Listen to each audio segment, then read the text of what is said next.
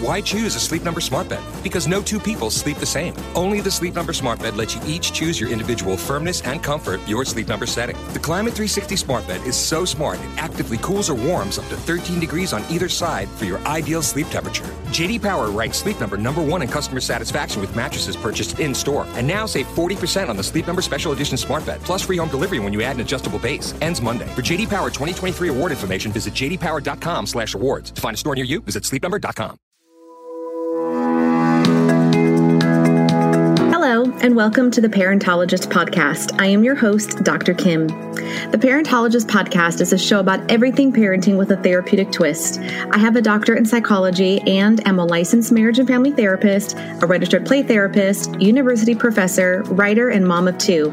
Each episode of the Parentologist Podcast focuses on a variety of topics related to parenting, family, children, and mental health. I'm glad you're here. In this episode, we have Dr. Cassidy.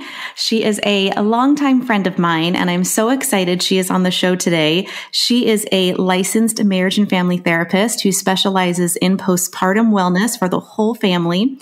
She hosts her own top-rated podcast, Holding Space, and offers e-courses for couples preparing for postpartum and for moms who are in the thick of it. Hello, Dr. Cassidy. Hi, Kim. I am so excited to do this with you and to connect with you and to be on your podcast. Thanks for having me. Thank you so much. Well, for all of you that don't know, Dr. Cassidy actually had me on her podcast, Holding Space, a couple of years ago as a guest, and we had so much fun together. We thought we would reunite and switch roles, and now she's going to be a guest on my podcast today. So thank you for being here. Yeah, I wish that we could do it in person, but COVID, pandemic. So I'm glad that we have virtual options to be able to connect. Well, and it's fun. I mean, the fact that we have this type of technology these days to be able to do something like this, I think is really neat that we can do this, even though we're only about an hour away from each other, but we can still do it, online and still get the work done. So it's great. Those resources are out there. But what I want to talk about today is postpartum. I know that's your expertise. And, I just, especially during the pandemic, I can see the headlines now, postpartum in the pandemic. I know you just had a baby, and tell everyone how old your youngest is right now. Yeah. So my youngest is 6 months. She just turned 6 months last week, and she's napping right now. And my mother-in-law, who is fully vaccinated, is over helping.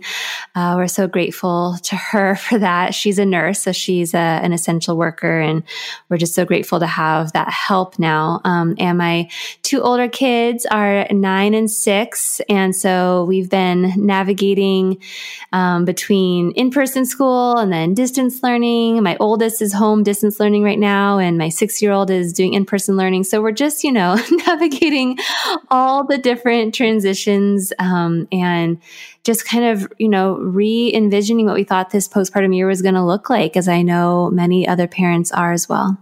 Yeah, exactly. And yeah, it's definitely been a year. I can't believe we're almost already a year into it. When, as people say, the world shut down, was just shortly going to be a month away. And, so not only were you pregnant during the pandemic, you've also experienced postpartum during the pandemic. And do you think there was a part of that was more difficult for you to have a baby, in being maybe more cautious on different things that you did, places you went, and so forth, because let's say, the babies can't wear masks.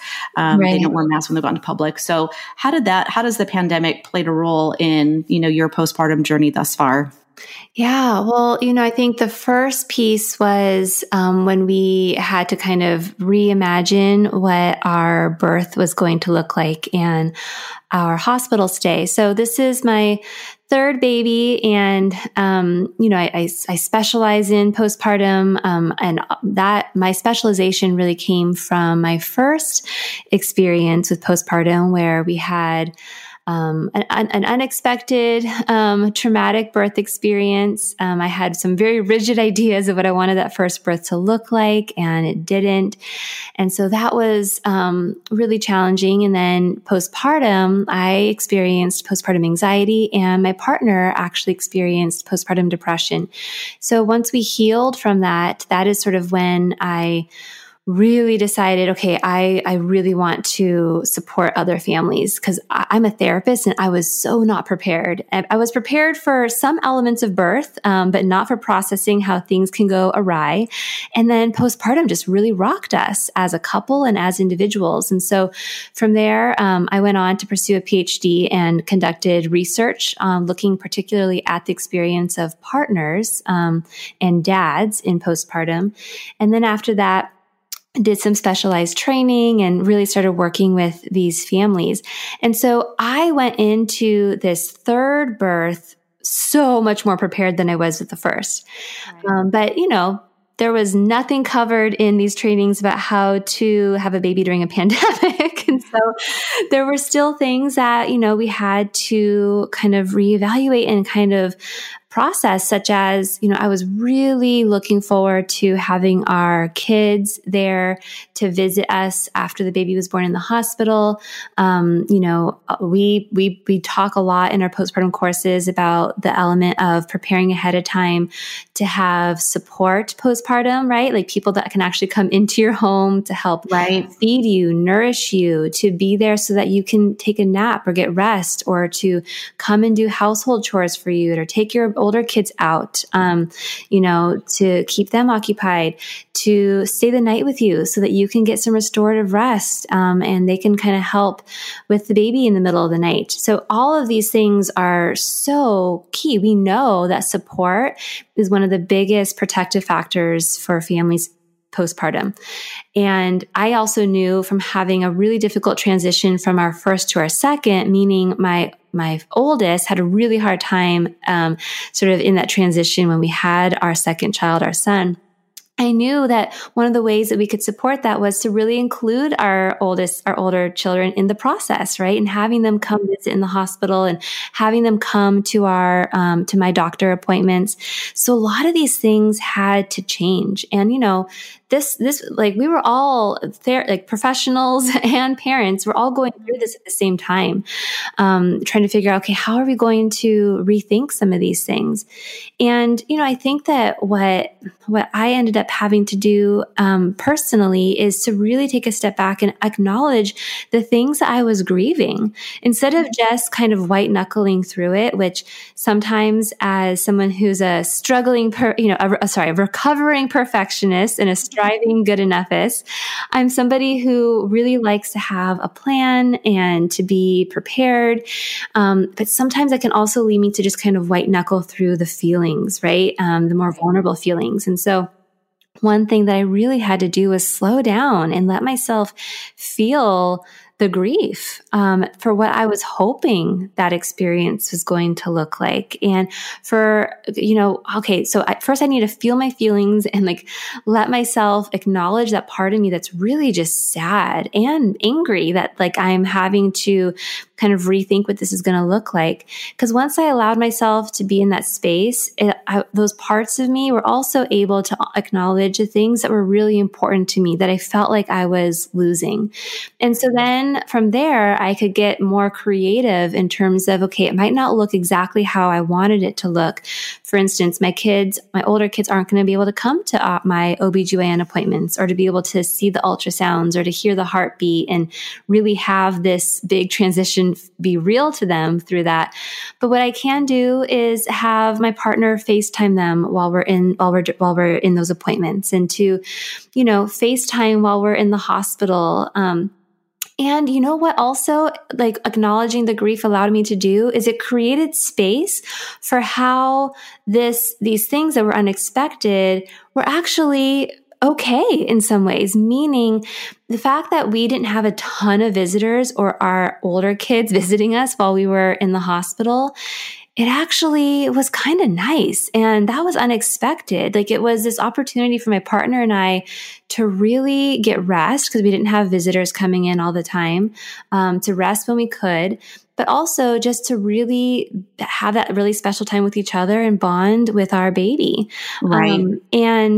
And then, in terms of postpartum and still knowing that we needed support in terms of, having people support us with nourishing meals and, help around the house and help with the older kids. We just had to find really creative ways to do that. Right. And so that might look like having, a lot of people sent us, meal deliveries, right? Or they dropped off. That's good. But also, we set boundaries around what we felt comfortable with in terms of health and safety. And if people were going to come in and help us, which we wanted and needed, and we also knew that they wanted to do, people that, some of our family members. And so we would discuss like, okay, this is a plan. If you're going to come into our quarantine circle, right, into our pandemic pod, this is what is really important to us in terms of the behaviors that they're engaging in. And we would just have those really open dialogues. And we had these conversations before the baby was born.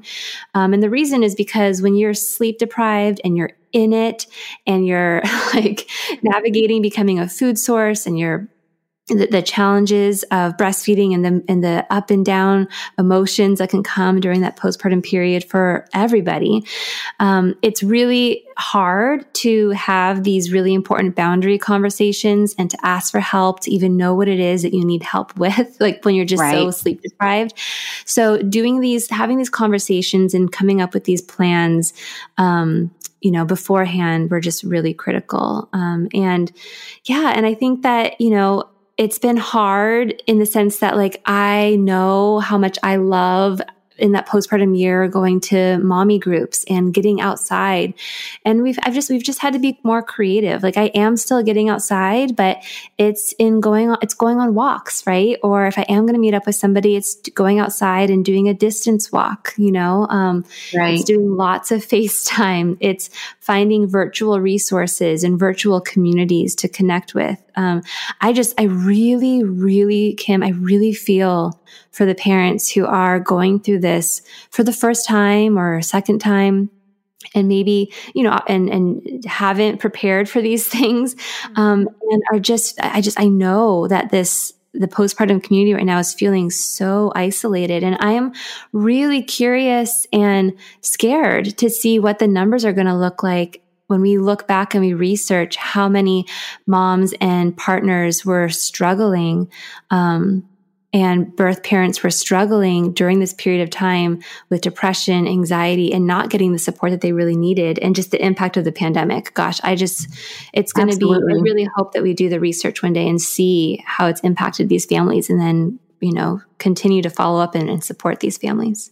Yeah, absolutely. I know I've seen it in, my own practice and just with friends and people that I know that have had babies during this time. And it's just been quite a journey for them, a lot of the same similarities, things that you've mentioned. And, I want to talk a little bit, I'm going to go back a quick second and address one thing. And then I want to talk a little bit about your ideas on how these moms can cope, maybe some ideas of what they can do, some of the creative ways that you've been able to connect with the outside world and not feel so socially isolated. But before we go into that, you mentioned something. I know I had a similar experience, especially with my first and even my second. I had a very, very particular, I know you use the word rigid, idea of what type of birth I wanted to have. And that didn't happen both times with both of my children. So what do you suggest for women who don't have the kind of birth that they wanted and are in sort of a grieving, kind of maybe even a guilt period postpartum? Yeah. And this is relevant for someone who identifies as a woman, or for somebody who's giving birth and doesn't identify as a woman. Like birth absolutely is an intense experience. And what I know about myself is that what I've learned about myself, I should say, because again, I'm always a work in progress, right? As we all are, is that when fear pops up for me, or anxiety pops up, or when something pops up that I can't control, right? And there's so many elements of birth that we just can't control, right? Like when the baby's going to come, like we don't always know when that's going to be, or how the birth is going to go. So when I can't control something, I will try to find control. And like what that looked like for me with my first birth was in coming up with a very rigid birth plan. And what that also looked like though for me was that I ended up hiring a doula who shared similar perspective that I did in terms of what birth should look like, quote unquote should. Right. And that was a huge misstep for me because this was a person who, doulas are incredible and having that support is so amazing. But I also had somebody in the room who also had a very, rigid, fixed view of what birth could look like. And part of my trauma in the birth was that not only did all of that, all of my rigid ideas not come true, but when I was being wheeled away to have a belly birth, a cesarean, the shame that I saw in my doula's face became a huge part of that trauma for me. And she ended up leaving and she wasn't there for the belly birth for postpartum. And that became a huge part of my trauma. I share about my birth stories on my own podcast, and I dive more deeply into sort of how I kind of healed from that experience for anybody who's listening and interested in hearing more about that. But in terms of preparing for birth, one of the things that we walk our couples through in our Prepared Postpartum course is really, beginning to sort of rethink how we think about birth. Like instead of having this sort of rigid plan, let's actually take time to hone in on what are your values around your birth. So for instance, for me, safety and security and support were really important, like the 3 S's were like really important values for me around my birth. Now, if I had connected to those values instead of like the outcome of what I wanted the outcome of my birth to look like in terms of like having a vaginal birth unmedicated, for instance, if I had instead connected to the values of feeling supported, feeling heard, so feeling like I have agency, and feeling like I have a voice, feeling like I'm safe and my baby is safe. If I had just connected to those values, what could have what those values can do in those moments is become like your GPS. So when things go or are out of your control and there are a couple of options put in front of you or something doesn't go the way that you had hoped or expected, those values can come in and help you decide, okay, with this value in mind, what are some questions that I want to ask my provider right now in terms of my options? And what decision do I want to make that honors my values, but is also flexible? Because there are so many elements of birth that when we hold on to rigidity, can really lead to the experience being traumatic for a variety of ways, or feeling like we don't have control, or just feeling unheard, or feeling like we couldn't trust our body in those situations, or feeling disconnected from our body. And so I think that tuning into our values can really help sort of create an experience where you are able to be flexible, while also honoring what's important to you and being able to look back on the experience and process it in a way where you recognize that you honored those parts of yourself. Even if it was hard, even if there were really intense moments that were difficult or that were unexpected or were scary. Absolutely. Yeah. I love that. I completely agree with you. I think that's so insightful. And I know I struggled, like I said, I had a doula, and I had a very, I wanted a natural birth, and I had a very specific idea in mind of what it was supposed to look like. And after 36 hours of labor, I ended up not dilating at all. And my contractions were pretty back to back and super intense. And my doctor said, we need to do a C-section. And I went, somewhat of a similar, kind of mindful experience that you're describing. And but it took me a long time, especially postpartum, when my hormones were off kilter and I was much more emotional in those first couple months. I felt like I was a failure of a mom, and that my body failed, and that my body, was a failure. And so the second time around, I got another doula. And I said, well, this time I'm going to have a VBAC. I'm going to prove to myself and my body and, the world that I can have a baby vaginally.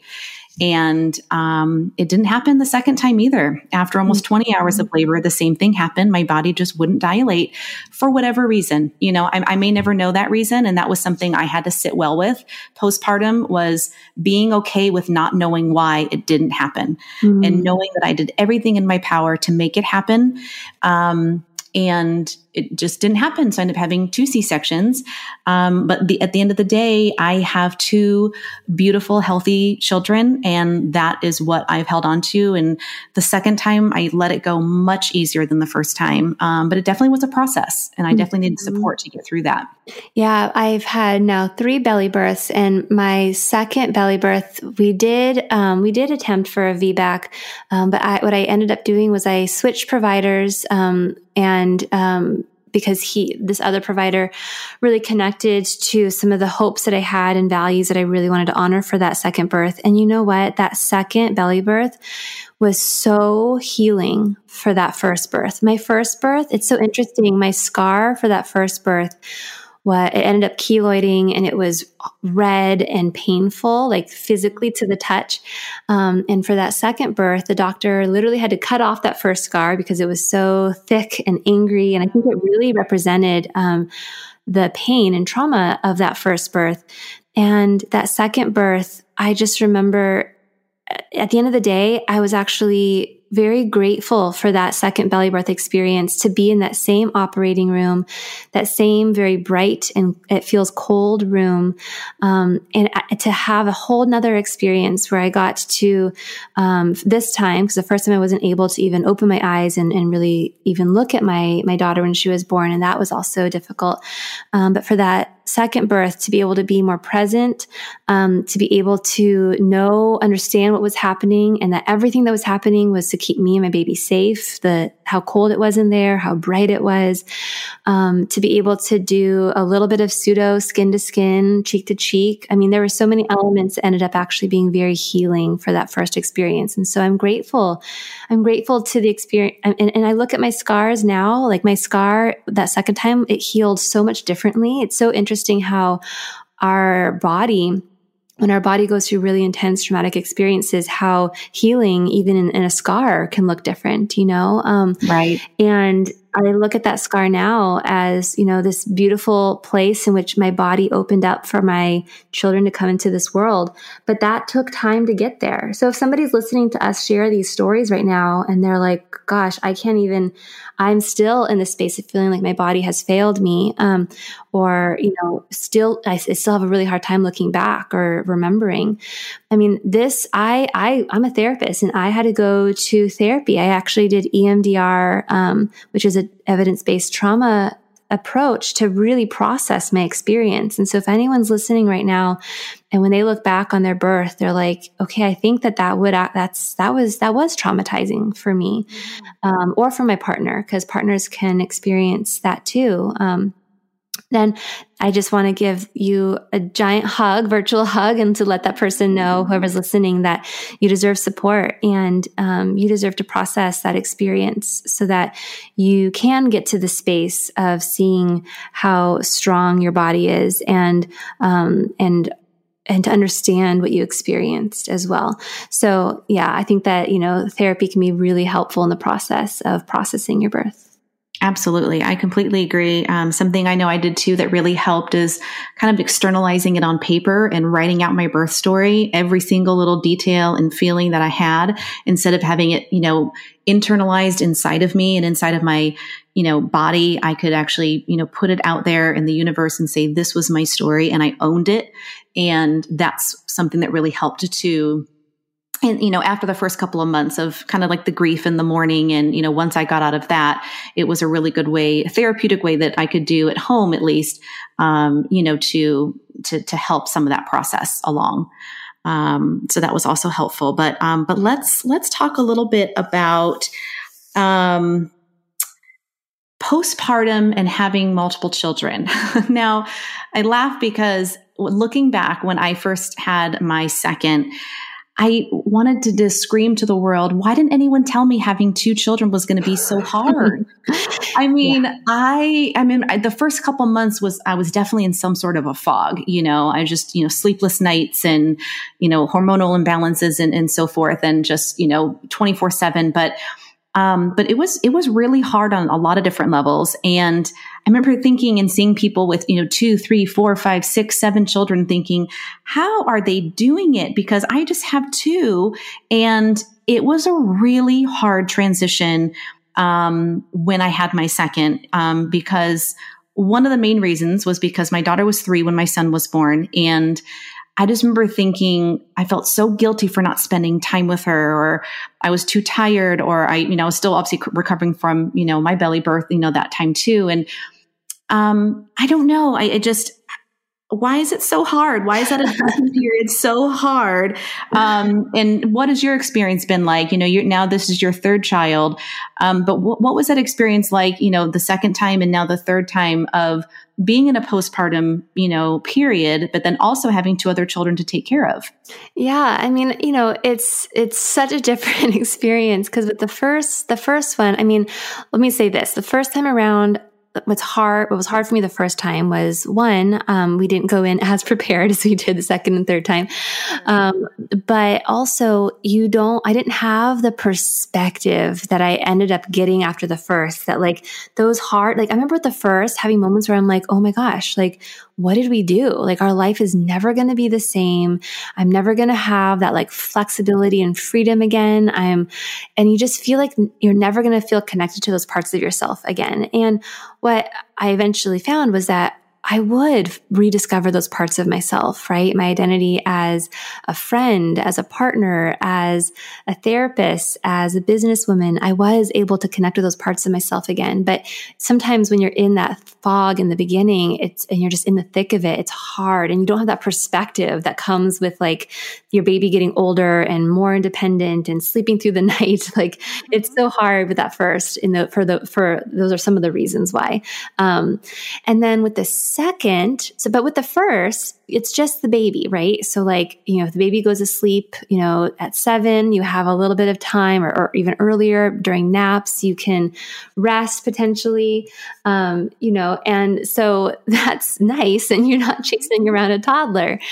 But then with the second, not only are you still recovering from birth and navigating becoming a food source or all the challenges of breastfeeding, and you're sleep deprived, but not only are you doing that with a baby now, but you potentially have a toddler or an older child that still needs you, right? And there's also the grief that comes with, being used to having the time, space, energy, and attention for just that one child. And I know for me, there was grief that I felt about the fact that I no longer just had that special, just me and that one kid, and that relationship. And I will say that over time, you just see how your heart grows and expands. But it was hard at first. I felt grief, and then I felt guilt that I was feeling grief, because I should just be grateful to have this healthy baby, right? I've experienced pregnancy loss too. So I was thinking, I remember thinking to myself, just be grateful that this baby's heartbeat is beating and that this is a healthy baby, that, it has made it to, and is in your arms right now, and gosh, but it was such a hard transition. My oldest, who, so that first time when I had, to that second child and went through that transition, she really struggled. She was 3. And I think that, now looking back, knowing my child, who I knew then, and I know even more deeply now, as someone who's just very empathic, but also sensitive to the world around her and her sensory experience, having a little newborn that's like a ticking time bomb of crying and lots of noise, and it was very difficult for her as a child who's sensitive to the world around her in those ways. And I think that, what I tell families now is, you know your child. So like when you think about the unique features of your child, maybe your child really struggles with sharing you or sharing toys, right? Or struggles during big transitions, or struggles with separation, or is really sensitive to their sensory experience. So they're sensitive to sounds, or they seem really impacted when people around them have big feelings. So really tuning into your child, because I think that I know that if I had done that, because I did it now for our third, and it really helped with the transition, but knowing each of my individual children and knowing from past experiences how they might experience this new big transition, it really helped me prepare them this third time. And I think that it would have really helped my daughter that first time that she became a big sister. Because I think that what we ended up saying a lot of was like, oh my gosh, aren't you so excited? And like, that's the thing that everybody would say to her, like, you're a big sister now. How exciting. Like, don't you love your little brother? And what that did is it didn't leave enough room for her to say, I don't know if I like this very much, or this is hard, and she was 3, so she probably wouldn't have been able to articulate it in those words. But what I wish that I would have done, and what we eventually did once we got some support with a family therapist that really helped us, because she was really struggling, and therefore we all were. What we ended up doing was asking her questions that created space for her to know that it's okay to not love this, right? And to be struggling, and like that it's okay to name those things, and that we're here for you to acknowledge those feelings and to help you understand them. And so to be able to say something like, you know what? I remember, because I'm the oldest too. I could have said this to her. Like, I remember when I first got a little brother, a part of me was excited. But there's also a part of me that was sad that I had to share my parents' attention. And there's a part of me that was kind of angry that I didn't get to do all the things I wanted to because we were home a lot. And I wonder, do you ever feel those things? So just sort of connecting and opening up opening space to have those conversations. Because the truth is that I did change our lives, right? Like, we're not going to the zoo every day, and we're home a lot, and mom and dad are really tired, and and it's disruptive to how family life used to feel. And I think just holding space for that is so, so important, and it can just become such a beautiful opportunity to connect with your older child. I know that for me, once we started to have those conversations, I felt closer to her. And so that grief that I was feeling around, no longer just having it be just her as our only child, that started to sort of fade away, because I was connecting to her in a way that was still hard, right? But I was opening up conversations that were really important. And I think that, as a parent, it can be really hard when you see your older child maybe even say, I hate the baby, or I don't want this baby anymore. But as a parent, to not be scared of that. No, your child doesn't hate the baby. Your child is having some big feelings about this big transition, right. And that's totally understandable. And there can actually be a really beautiful opportunity to connect during a time when you might feel that grief of that big transition too. It's a beautiful opportunity to connect with your older child. But yeah, it can be a very huge transition that can really rock the family system. Oh, absolutely. And speaking of that, we've been focusing a lot on, mom and the transition between, let's say, even the first child and maybe to the second or even third child. What about marital satisfaction? How does postpartum affect marital satisfaction and the couple dyad? Oh, yes.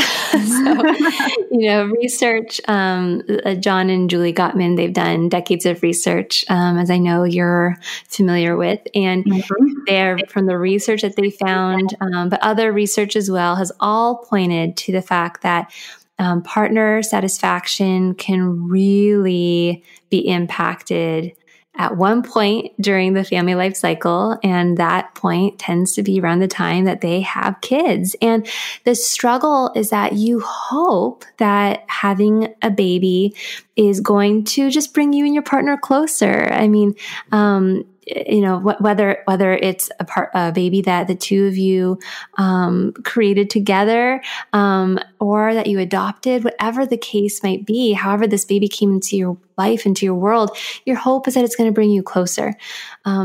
But what ends up happening is, you are, in the very beginning, you are sleep deprived, and sleep deprivation is a beast and impacts our ability to communicate effectively. Like, we are not our best selves when we're sleep deprived. So that's going to throw a wrench into things. You're also having less time and space to repair if you do find yourselves, having conflict or struggling. You're going to have less time and space for connection, and intimacy is going to be challenged. If one of the partners is breastfeeding, and the partner that gave birth, it can definitely impact libido, and both parents can feel really touched out. It's just really hard on partner relationships. And on top of that, now you have all these big parenting decisions in front of you now for the rest of your life, but there's decisions even early on, in terms of, how are we going to respond when the baby is crying at night, and how are we going to help our baby get sleep? Like, there's so many decisions to make as a couple.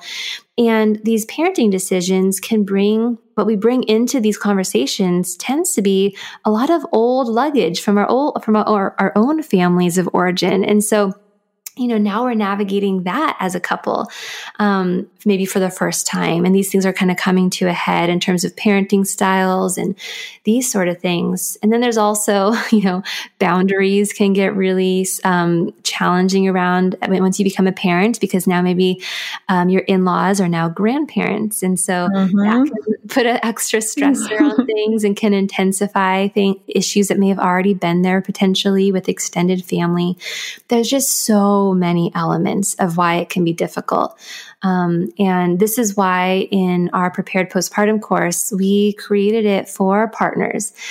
So we have, for instance, lessons in there just for the partner who's not giving birth, and then talking about how to prepare the couple relationship, how to prepare your extended family for this big transition, because, it really is a big stressor in the family system, but we don't want it to be. We don't expect it to be. We just want this baby to be something that brings us all closer together. And then and not to say that you won't have those moments of just looking at each other like, whoa, look what we get to do now in raising this child, this beautiful child.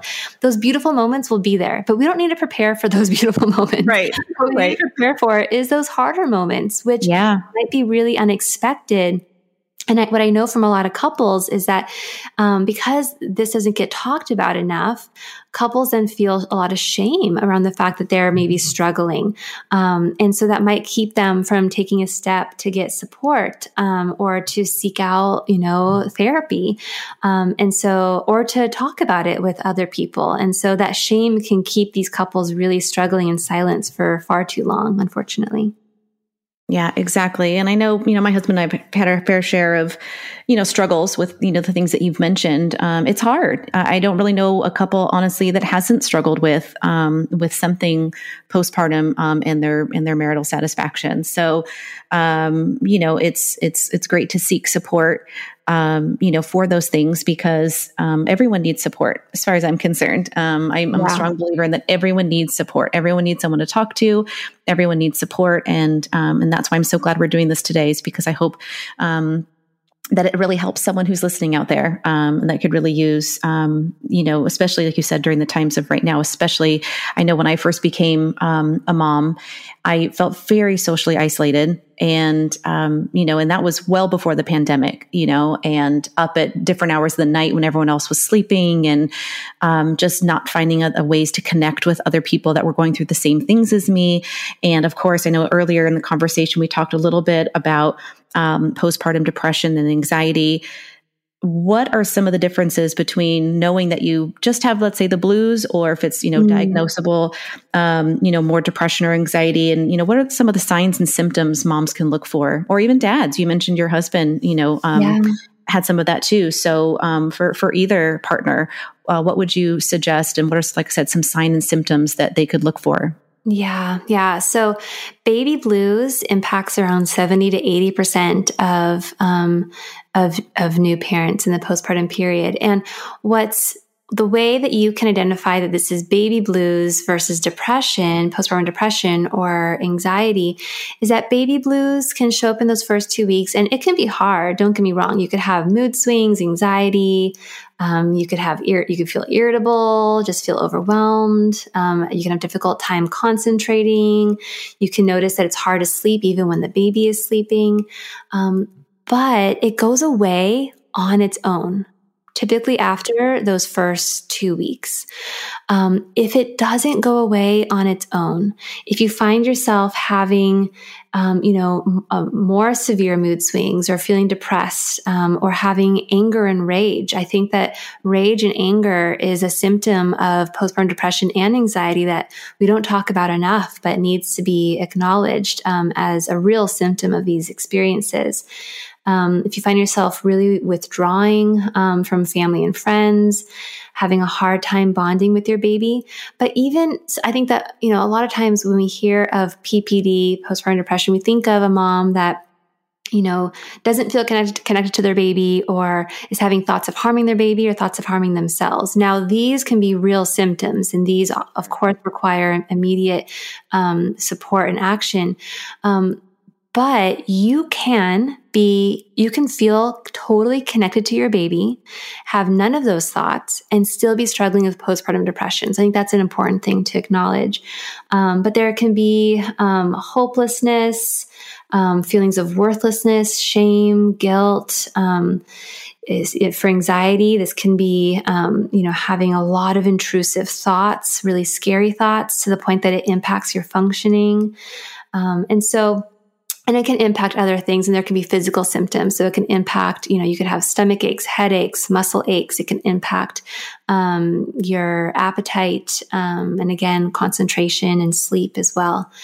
And so when we find ourselves experiencing these symptoms and it's impacting our functioning, and it's gone beyond those 2 weeks and it's impacting your functioning, anyone who's listening to this, who finds themselves in that space, I really hope that you take a step to get support.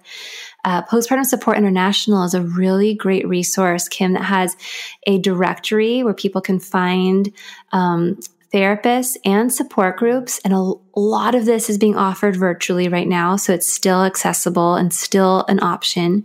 And you can find this in your area through that directory. And to not wait to get support, to not wait.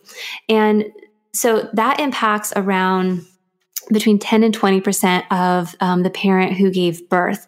And then in terms of the parent who did not give birth, whether that's dads or any partner, they're also at risk. And so in terms of the specific research looking at dads, around 1 in 10 dads is at risk for postpartum depression after their baby is born. And that while we need more research to look at same-sex couples, from the research that I have read, this definitely can impact the non-birthing partner as well, in same-sex relationships too. And, for my partner, what was unique for him is that I was being assessed, thankfully. My doctor and our pediatrician were checking in on me. But then providers would turn to my partner and say, hey, are you getting up in the middle of the night? Are you stepping up and helping her? And the truth is that he was struggling, and nobody was asking him, how are you doing? Instead, there was just sort of this more pressure and expectation, which just made him feel worse because he was having a hard time helping me and functioning. And so, and depression and anxiety for the support partner can look very similar. It doesn't have to look different, but it can look different. It can look like withdrawal. It can look like anger and irritability. It can look like different sort of withdrawing behaviors, substance use, spending more time at work, difficulty concentrating. But it can also look like mood swings and sadness, hopelessness, feelings of worthlessness, shame, guilt, impacting appetite, and all of these things. And so both partners need support and deserve support. And that is like my ultimate, that is my biggest mission. That is like my big why, Kim, for why I do the work I do. Yeah. Well, it's wonderful work. You're helping a lot of people out there. So I think it's wonderful. Thank you for that resource. And I know you're obviously a great resource. And at the end, I want to share with everyone where they can find you. But I just have one more question. When someone needs help and someone needs support, it's hard to ask for that sometimes. It's hard to ask whether it's a partner or a friend, a family member, especially like you said, during these times, we have to get pretty creative sometimes in who we, let into our pandemic pod or, our quarantine circle. So what do you recommend for someone who may not have a lot of those out in external supports or even inside the home? How do you suggest someone asks for help and where should they get it? Yeah. So I think that first we want to identify, looking at our entire support network, right? And so this is beyond, yes, people that are in your immediate family, extended family, also looking though at your friendship network, looking at people maybe that you have that you are connected to in other areas of your life that maybe you haven't been really close with, but now that you're a parent, you're like, well, you know what, that one coworker, she also recently had a baby. Maybe this is someone I can reach out to. So really taking stock first of your total network, right? Like all the people in your life that you are connected to or could be potentially connecting to in a deeper way. And then once you take stock, it's important to consider each of these people, like who do you want to bring into the inner circle? Because not everybody has earned the right to be in that inner circle of support, right? Like there might be some people that you really wish would be in that inner circle. Like maybe you really wish that your sister or your mom or that one friend could be in that inner circle. And what we might do is just continuously try to get support from them, but we keep getting let down. What I think can happen is if we acknowledge that, you know what, this is somebody that is in my life, but they might not be able to show up for me in the way that I really need during this vulnerable season of my life. Well, I can acknowledge what it is that they can do and what they can't for me and what I deserve. But what that can do though, Kim, is it can allow us to open up space to see the people that have just been waiting in the wings, right? The people that are there that can show up for us in the way that we need them to. And so once we identify who those people are, it's looking at, okay, what are some things that each of these people can uniquely bring to offer support during this time? Like maybe there's that friend that will just keep it real, and that you can be really vulnerable with. And then maybe there's that family member, that person that can always make you laugh, and it can just really help bring light to your life and can also, help you remember these old parts of your identity, and that's a person that you want to reach out to, and that's something that you're seeking. And then maybe there's a person that is just really good at making really nourishing meals, or who has the resources to support the family financially if you need groceries, or you want somebody to help pay for a cleaning service, right, or for childcare.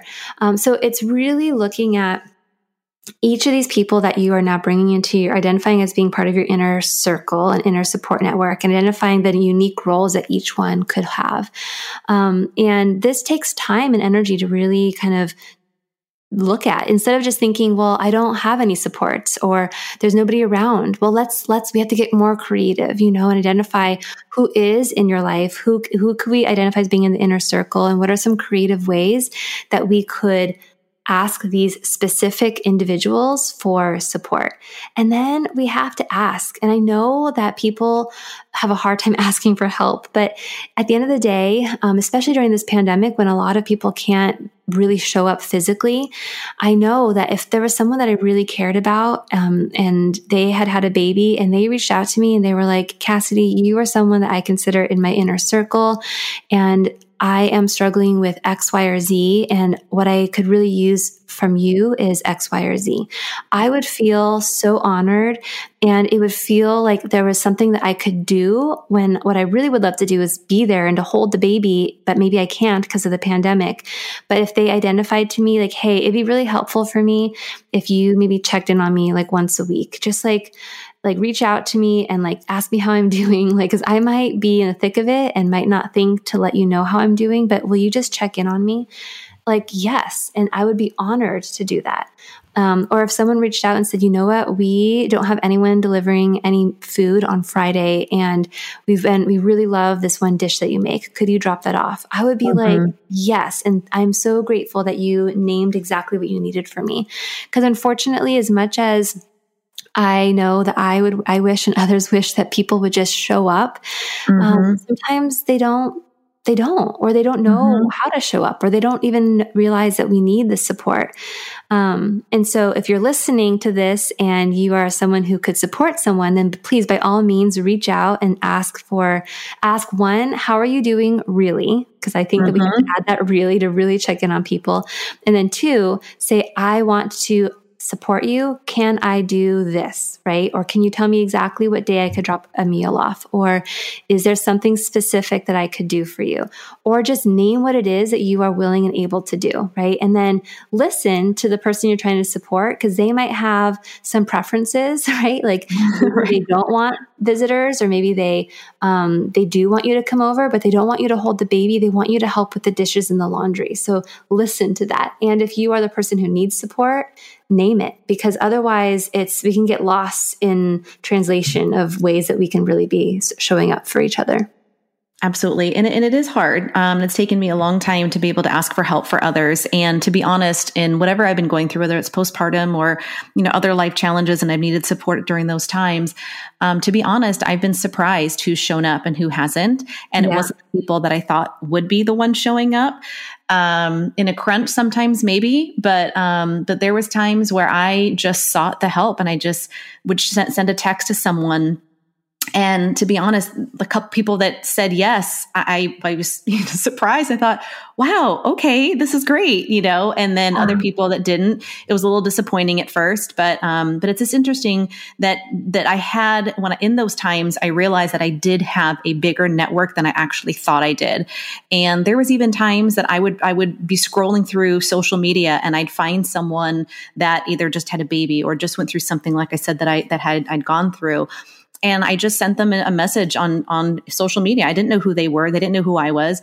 But I reached out, and I just took that risk, that chance, and said, hey, can I just ask you a quick question about, I'm going through this. I know you just had a baby, and, you might be experiencing something similar, or maybe you're not, or, not only could it create new friendships, but it also just might need that support. And there's people, like I said, that I've reached out to that are virtually strangers, but we've connected on a much deeper level than some of the friends I've had for many years, because, things are kept more on a social level, or more, surface level. And some of the people I've poured my heart out to, some of these strangers on Instagram, because we're literally going through the same struggles and can really understand and know exactly what we're going through. Yeah. And I think that, social media can be such a double-edged sword. It can be such a challenging space of comparing our real lives to the highlight reels that are shared on social media, but it can also be such a beautiful space to bridge connection, to find resources.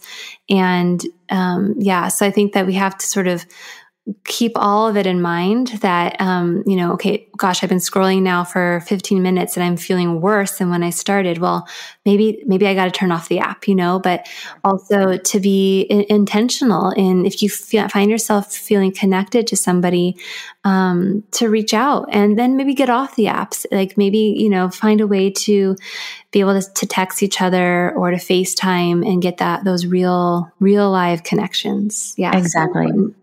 Exactly. Well, thank you so much for being here today. Where can everyone find you? Will you let us know where it would be best to find you and get some more resources from you? Yeah, so I'm on social media, the double-edged sword, right?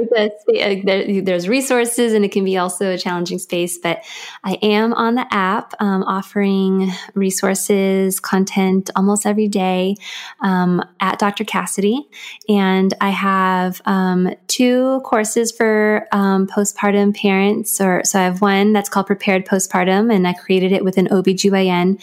And that's to prepare couples for all the things that you might not think to prepare for, but that are actually the most important things to prepare for when it comes to postpartum, identity, partner relationships, the emotions of feeding, processing your birth, all those things. And then we have a course also called Flourish in the First Year, which is for those folks who find themselves in the thick of it and they need a lifeline and they need that support. And then I also have a podcast called Holding Space, where I share conversations similar to this, a lot of topics related to postpartum and parenting. And so those are probably the main places to find me. Wonderful. Well, thank you so much. And thank you everyone for listening today. Make sure you subscribe on iTunes and or your other preferred podcast platforms. You don't miss any of our shows, and we'll see you on the next episode. Bye, Dr. Cassidy. Thank you so much. Thanks for having me, Kim. Thank you for joining us today. I can't wait to have you back for more. Make sure to subscribe to the Parentologist podcast so you don't miss an episode. And make sure to tell your friends. This podcast is not intended to be a replacement for therapy. If you or someone you know is in crisis, please call 911.